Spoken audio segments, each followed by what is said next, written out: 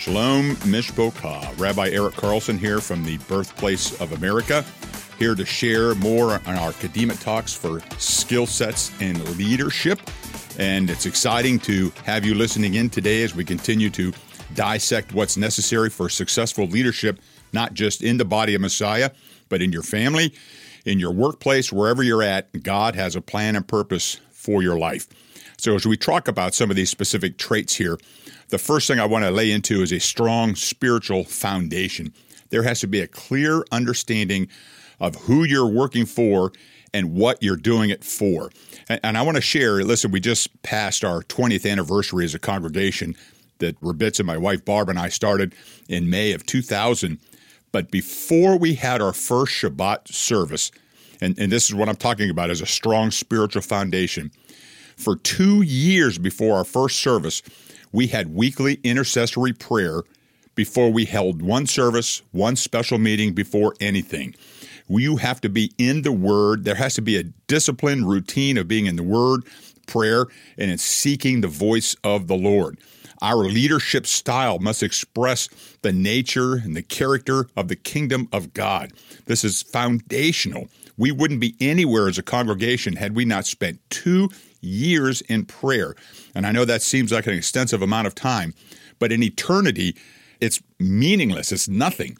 But it creates that atmosphere of intimacy with the Lord and knowing that you're with Him and that you're doing His will. In Matthew 6, verses 5 through 13, it says, "When you pray, don't be like the hypocrites who love to pray standing in the synagogues and on street corners so that people can see them. Yes, I tell you, they have their reward already.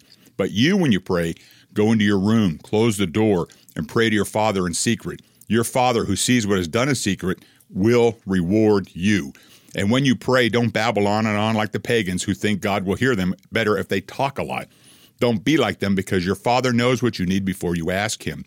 You therefore pray like this: Our Father, who art in heaven, hallowed be thy name. Thy kingdom come, thy will be done on earth as it is in heaven. Give us our daily bread.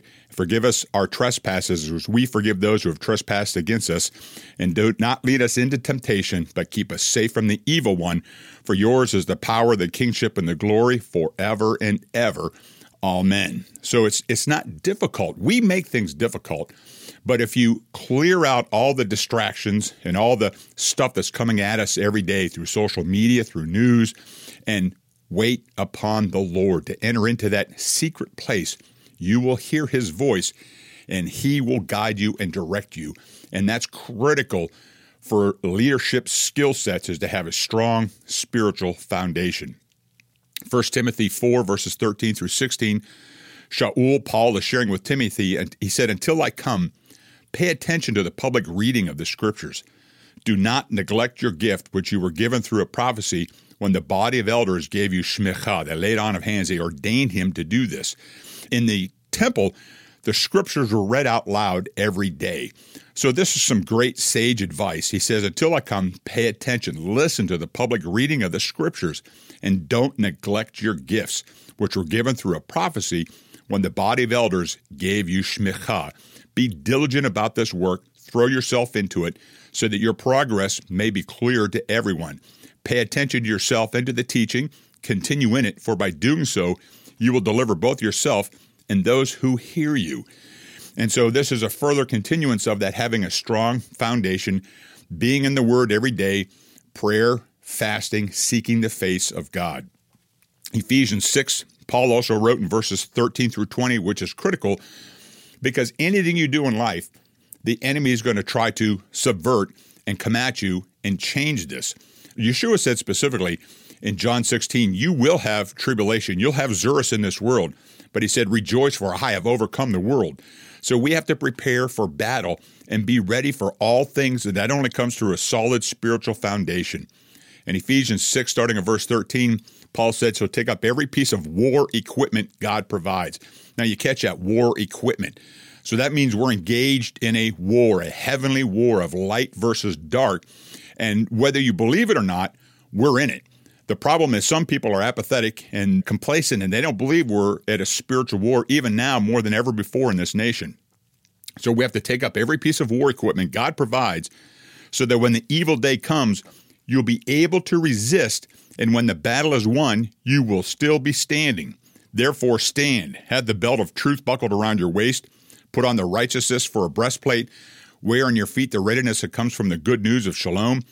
Always carry the shield of trust, with which you will be able to extinguish all the flaming arrows of the evil one, and take the helmet of deliverance, salvation, along with a sword given by the Spirit, that is the word of God. And as you pray at all times, verse 18, with all kinds of prayers and requests, in the Spirit, in the Ruach, vigilantly and persistently for all God's people. And pray for me too, that whenever I open my mouth, the words will be given to me to be bold in making known the secret of the good news, for which I'm an ambassador in chains. Pray that I may speak boldly the way I should. So even Paul is requesting, listen, he's telling us how to prepare. God provides all the implements. We just need to take them, to use them, to employ them, get in the battle, get in the game. And also, like Paul asked, pray for him as well. He said that he's in this warfare himself and that he would be bold in sharing the good news for which he's been in prison. He's an ambassador in chains. He said, that doesn't hinder me. Pray that I continue to speak boldly the way he should. That only comes through a strong spiritual foundation that you have to cultivate. You have to strive to do this, and that comes through discipline, integrity, every day. Pray, be in the Word, read, and seek the face of God. Coupled with this, we have to have a very clear vision. There must be a clear understanding of why you are doing what you're doing. You have to spiritual map where you're at and understand why you're in the location where you're at. Your regional history opens the doors to the future. Let me say that again. Your regional history opens the doors to the prophetic future. Why are you where you're at, and what's important with this? Jamestown, where I'm at here, we've shared this several times, it's just a few miles up the river. It's the birthplace of America. It's where 3 ships landed in May of 1607 and began the first permanent settlement in America. That set the DNA, or the metric, for the course and the destiny of this nation. So those early settlers built the fort. The East Gate was the main gate. This gate faced Jerusalem. This is crazy, isn't it? And in this 5 to 9 page prayer that they printed in 1611 called the Divine Morals Code and Law of the Colony of Virginia, you have to remember Virginia went from the 34th parallel, which is the Florida-Georgia line, all the way to Hudson Bay, from the East Coast to the Pacific Coast. This was all the colony of Virginia. And they prayed in the midst of this prayer that Jew and Gentile would be reconciled together as one, that the days of iniquity would come to an end and God's glory be revealed on all the earth. Now, that was prayed for over 90 years until the capital was moved to Williamsburg. So where we're at right here clearly defines not only the destiny of us as a Messianic congregation, but this prayer that was said by Anglican Christians who were supersessionists. They believed they had replaced Israel. That prayer is so supernatural. But to understand that now is the DNA of this nation. It is our destiny. And that's what drives us here in this area, because we research. My good friend, Pastor Wade Trump, we call him the spiritual archaeologist, always at Jamestown as they're rediscovering the original church. They discovered Reverend Hunt's grave, who was the pastor that came with them when they landed here in these shores. It's like Abraham's wells being redug by Isaac. It's so critical to have a clear vision. And that vision answers the questions in the heart of every leader according to God's calling and destiny upon you. There can only be one vision. More than one vision is division and causes congregational splits, causes issues at work. There can only be one vision. And so every congregation, listen, I don't care who you are, every business, you should have a mission statement and a vision statement. A mission statement concerns what an organization is all about. A vision statement is what the organization wants to become. So it's got a prophetic vision to it, and it relays to everyone involved in it who you are, why you're doing it, and where you're going. A vision statement is what the organization wants to become. The mission statement answers the 3 key questions. What do we do? For whom do we do it? And what is the benefit?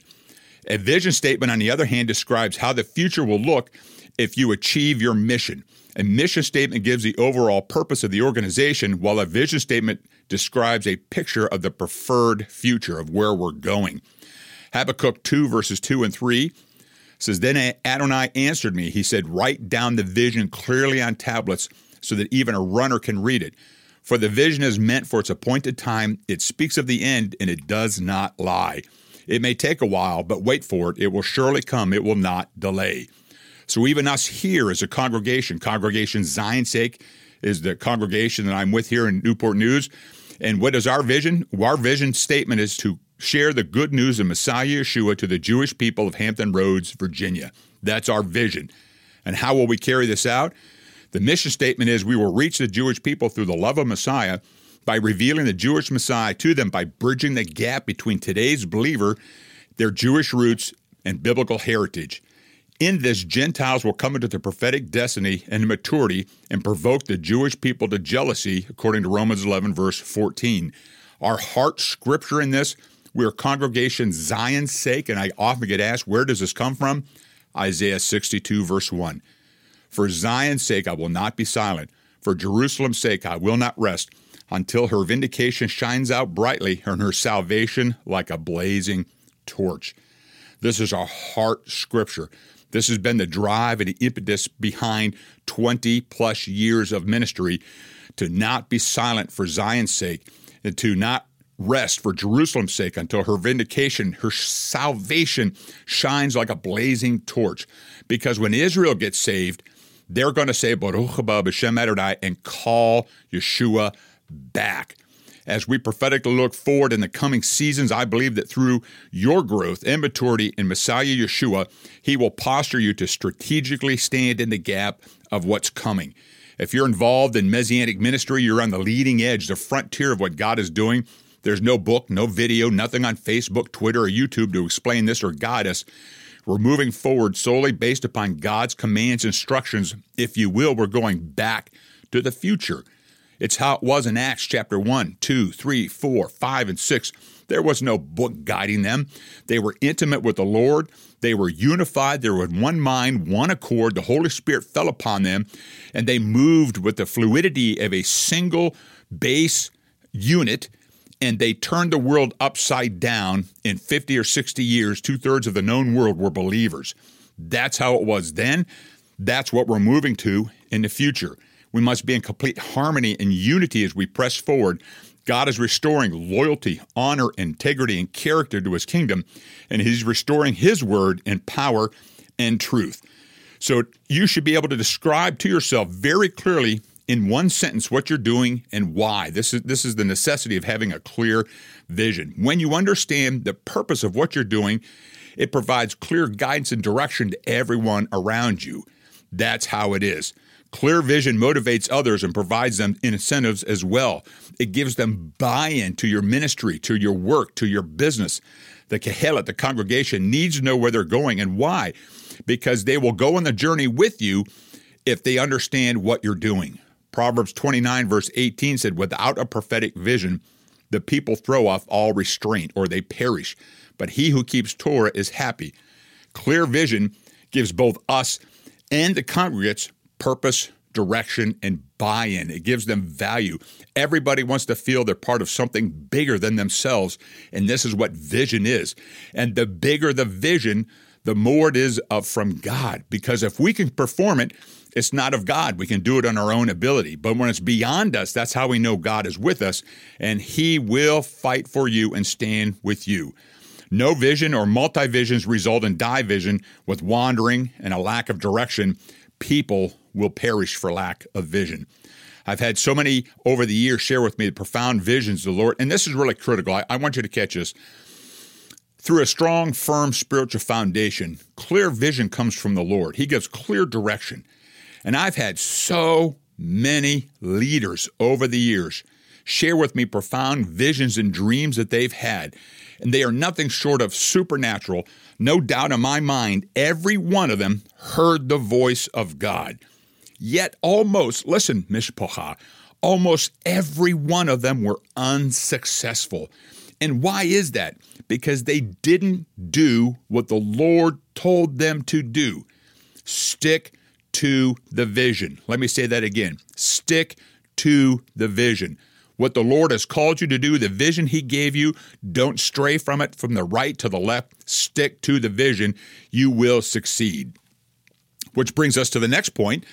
There must be a desire to succeed in the body of Messiah. This requires motivation and initiative.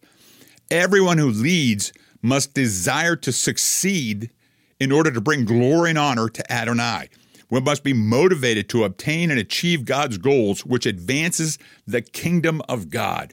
I shared this a couple of weeks ago. Our motivation, our goal, our desire is to expand the kingdom. Your own personal congregation or business or family will grow in the process of fulfilling God's vision for you and for the kingdom of God. We're kingdom builders. And this is not corporate ambition to climb the ladder of success for self-glory or worldly goals. Those are improper motives. We're here to grow the kingdom of God. You want to have a desire to succeed. James 3, verses 13 through 16 said, "Who among you is wise and understanding? Let him demonstrate it by his good way of life, by actions done in the humility that grows out of wisdom. But if you harbor in your hearts bitter jealousy and selfish ambition, don't boast and attack the truth with lies. This wisdom is not the kind that comes down from above. On the contrary, it is worldly, unspiritual, and demonic. For where there are jealousy and selfish ambition, there will be disharmony in every foul practice." So we have to kingdom build. Don't compare yourself with another ministry. Don't say, geez, I'm jealous. I wish we were like that ministry or like this ministry over here. God has many parts of the body, but they all comprise the entire body. Stick to the vision. Do what God has called you to do, but do so with a spirit of success, with initiative and motivation. God will give you the vision, but he's given us the ability and the power to carry it out. We must do it. We must have a desire to succeed for God's kingdom and glory. These are proper motivations. A clear vision goes hand in hand with this motivation to achieve God's plans and desire. And listen, as a leader, you have to be a self-starter. Listen, no one makes me get up at 6 or 7 o'clock in the morning. I want to do this. No one forces me to get up in the morning and do my daily devotions. I spend an hour with God every morning. You have to be a self-starter. You have to have initiative. If you have to wait to be told what to do, you're not ready for leadership. Let me say that again. If you have to wait to be told what to do, you're not ready for leadership. Many have a good aim in life, but they don't know when to pull the trigger. You've got to have both good aim and know when to pull the trigger. No procrastination, no waiting for the perfect conditions. I even hear this, some people say, well, we're waiting to have the perfect conditions to have a child. That will never happen. You never have enough money. You never have a big enough house. But you have to know the spiritual epochs of time you're in. And when that opportunity presents itself, you got to be able to pull the trigger and do it in the lifetime of that opportunity. Opportunities don't last forever. So you have to have clear vision. You got to have wisdom. You got to understand what it is you're here to do so that when the opportunities present themselves, you can pull the trigger and move into what God wants you to do. There's no room for complacency. Come on, there's no room for complacency. Romans 15, verses 18 through 20. For I will dare not speak of anything except what the Messiah has accomplished through me to bring the Gentiles to obedience by my words and deeds. You want to talk about someone who's hyper-focused. Paul, Shaul, clearly understood he was called to the Gentiles. He said, I dare not speak of anything except what the Messiah has accomplished through me. Who accomplished this? Messiah. This is a humble spirit speaking here. To bring the Gentiles to obedience by my words and deeds. Through the power of signs and miracles, through the power of the Spirit of God, the Ruach Elohim. So from Jerusalem all the way to Illyricum, I have fully proclaimed the good news of the Messiah. I have always made it my ambition to proclaim the good news where the Messiah was not yet known, so that I would not be building on someone else's foundation. This is profound. Paul got it.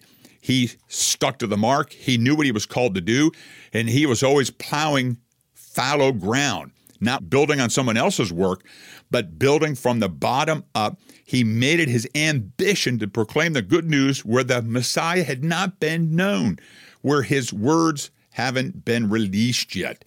But on a side note, this also must be done in proper protocol. We talked about this a couple of weeks ago.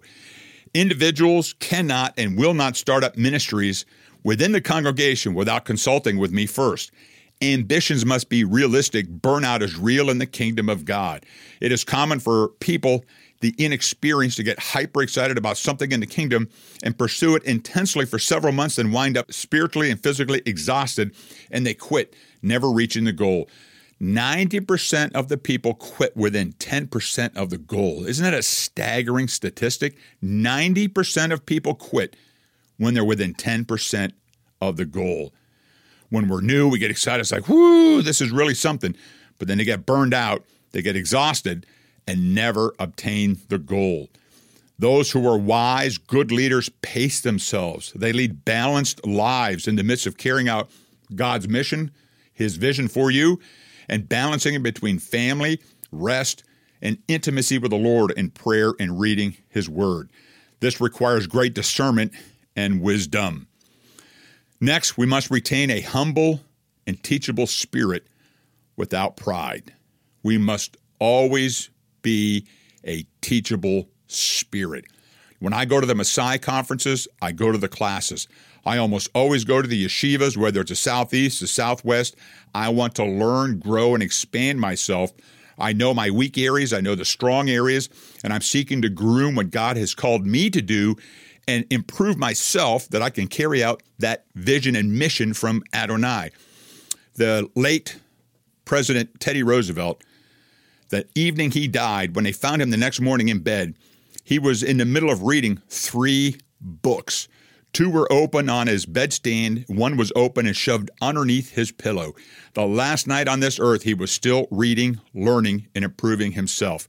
We must always, as a leader, be in a posture of learning, of being in the process of understanding and gaining wisdom. The attitude of a mature leader is like that of Yochanan and John regarding Yeshua. In John 3, verse 30, it says, "He must become more important while I become less important." The more you grow in Messiah, the more you understand that we must get less as Yeshua increases and becomes more important. Pride is the opposite of humility. Pride is something that everyone else knows you have but you. A prideful heart results in an unteachable spirit.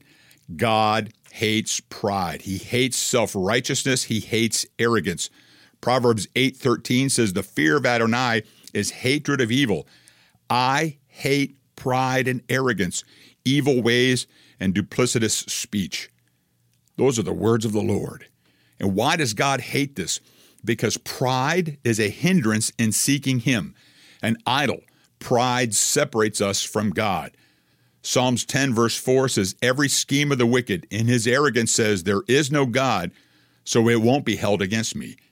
This arrogant and haughty pride is in opposition to the spirit of humility that God seeks. The humble God blesses with salvation. The humble will inherit the kingdom of God. We are told to be humble, bearing with one another in love. The prideful, however, are so blinded by their arrogance and pride, they believe they have no need of God. They believe there is no God. God warns us about this, about pride, His distaste of it, and the consequences of pride in Proverbs 16, verses 18 through 19. Pride goes before destruction, arrogance before failure. Better to be humble among the poor than share the spoil with the proud. God dwells with and teaches the humble. Now remember, we want to have and retain a teachable spirit, but to do so, you must be humble. The prideful person says, "I know everything." The humble person seeks God, God dwells with him, and God will teach him. Psalms 25, verses 8 and 9, "Adonai is good, and He is fair. This is why He teaches the sinners the way to live, leads the humble to do what is right, and teaches the humble to live His way." And this humbleness, humility brings wisdom. Proverbs 11, verse 2, "First comes pride, then disgrace, but with the humble is wisdom." And the important part of this, and this is the necessity for being filled with the Holy Spirit, the Ruach HaKodesh. The Ruach will check us if pride rises up. The Holy Spirit will check us. Ask the Holy Spirit, is there anything in me that's rising up that's in opposition to the word and will of God? And the Ruach will remind you. 1 Corinthians 4, verse 7 says, "After all, what makes you so special?" That's a pretty humbling statement, isn't it? we get a little caught up in ourselves and think we're really something. And this here says, what makes you so special? What do you have that you didn't receive as a gift? And if in fact it was a gift, why do you boast as if it weren't? All that we have is a gift from God. It all belongs to Him, and all that we do is to bring glory and honor to God. We must maintain a humble and submissive attitude one to another, and especially to those who are in authority over us, and even more critically, to Adonai, the living God of Israel. Next, I want to talk about is integrity, and I've talked about this a little bit previously, but as you notice, as we keep going through these skill sets and these traits essential for leadership, they're intertwined, and we keep coming back to them because it reveals the importance and the criticality of retaining these character traits. Integrity. Integrity, by definition, is a firm adherence to a code of especially moral or artistic values. Integrity is incorruptibility, an unimpaired condition. It's soundness. It's a quality or state of being complete or undivided. Completeness. Synonyms: honesty. In the Hebrew, shlemut is integrity. It means totality and perfection. So integrity, as revealed by Shaul or Paul, in his example, his life, his ministry, he did so with great integrity. Because of his love and loyalty and dedication to Messiah, he was able to leave everything familiar to serve Adonai. And love, we're commanded to love the Lord thy God. Love isn't a feeling. Hollywood, the movies, social media has told us that love is sweaty palms and a racing heart and dilated pupils. That's actually physical attraction. Love is a command. We choose to love. And the Lord says, you shall love the Lord your God. It doesn't mean when He's wooing you or when you're happy and when you're excited or He's answering your prayers. We love Him no matter what. This is the same attitude we bring into marriages. This is the same attitude we have in the congregation. We all have faults. We all have shortcomings. But love overcomes those. Love overcomes many sins. We're commanded to love. The next in this is loyalty. Yehoshua, Joshua, Moses' servant, 40 years. He was a loyal number 2 to Moses. Whenever Moses went to the top of the mountain, Joshua was halfway up. Whenever Moses was in the Mishkan, the tabernacle, Joshua loyally stood at the door the entire time he was in there. 40 years. I shared last week that leadership is something we develop over time. You have to take the time and lay into this and create the skill sets necessary, both by training, by learning, and by examples, by real world living and experiences. Loyalty is critical. 40 years. This takes time. And dedication. He was dedicated to Messiah. He was able to leave everything familiar to serve the Lord. This was a classically trained, today we would call Paul an Orthodox rabbi. Paul said that he considered it all nonsense. He had to lay it all aside for the knowledge of Messiah. We gain profound insights to Paul through his integrity in his own statements. In 2 Timothy 1 verse 3, he says, I give thanks to God, whom, like my forebears, I worship with a clean conscience, as I regularly remember you in my prayers night and day. Acts 24, verse 16, it says, Indeed, it is because of this that I make a point of always having a clear conscience in the sight of both God and man. What does this mean by a clear conscience? That he's free from condemnation. He's free from sin. Paul said that salvation is a process, that he had to crucify his flesh every day. God's not looking for perfection. He's looking for humility. He's looking for a person who will submit themselves, deny the flesh, as Paul said, crucifying it every day. Why? So that he could worship with a clean conscience, that he had a clear conscience in the sight of both God and man. That's integrity. 1 Corinthians 4, verses 3 through 4. And it matters very little to me how I'm evaluated by you or by any human court. I love it. Paul said in Galatians, he's not a man pleaser. He's re-edifying this here. It matters very little to me how I'm evaluated by you or by any human court. In fact, he said, I don't even evaluate myself. I'm not aware of anything against me, but this does not make me innocent. The one who is evaluating me is the Lord. So he knows in humility he's not perfect. He says this doesn't make him innocent, but the one who is evaluating him is Adonai himself. Listen, true integrity is what you do when you believe no one's watching. True integrity is what you do when you believe no one is watching. Adonai, The Ruach HaKodesh is always watching. If you've received Yeshua and you've received the Holy Spirit, they both reside in you. And think about this. Everything you say and do and see, the Ruach HaKodesh also hears, watches, and sees. Our intimacy with Adonai allows for constant evaluation by both he and the Ruach HaKodesh, because we desire clean hands and a pure heart in order to minister to Adonai. That's what's required. Next I want to talk about is wisdom. Proverbs 4, verses 7 through 9 says, the beginning of wisdom is get wisdom. This is great. The beginning of wisdom is get wisdom. And along with all you're getting, get insight. Verse 8 says, cherish her, and she will exalt you. Embrace her, and she will bring you honor. She will give your head a garland of grace, bestow on you a crown of glory. The fear of the Lord is the beginning of wisdom. A common error is thinking you either have wisdom or you don't. The word says wisdom is available to anyone who asks for it. According to Webster's, wisdom is the ability to discern inner qualities in relationship. It's insight, it's good sense, it's judgment, it's knowledge, it's a wise attitude, belief, or course of actions. The teaching of the ancient wise men. To come to wisdom in any manner, we must follow through with specific things. Wisdom requires that you accumulate facts, which is incredibly hard to do. Study the area of issue that you're dealing with. Spiritual map, as I said earlier, the area you're in. Seek advice from the locals that are knowledgeable in this area and godly individuals who are experienced in that area of concern. Accumulate facts. Next is to grow in experience. Wisdom is something we grow into. This is why loyalty is so critical. You can't comprehend how much Yehoshua learned in those 40 years by watching his master, by watching Moses, to see how Moshe reacted to certain situations, to see Moshe fall and his heirs. Listen, wisdom comes through time. We grow into it. Bouncing from place to place inhibits wisdom. Wisdom is developed through time and experience in serving Adonai. This is why we have so many congregation hoppers today. And what do I mean by that? 95% of congregational growth is someone leaving another congregation going to a new congregation. But this bouncing around place to place inhibits development of wisdom. Wisdom is developed through time and experience. And we have to develop understanding. Facts and experience combined with insight and reflection gives understanding. Wisdom doesn't come with experience alone. People learn that when they take time to consider, to analyze, to look through the situation that they've been through and their part in it, both good and bad, they learn from this.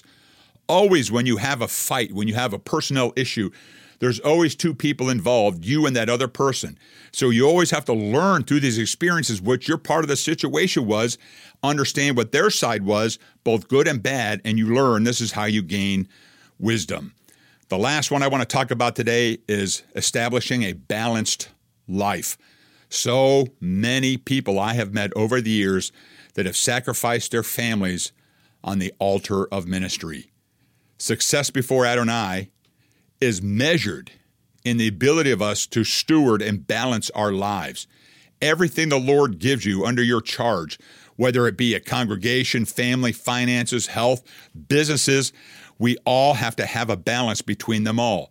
Many believers err in thinking that their calling is separated from their daily life.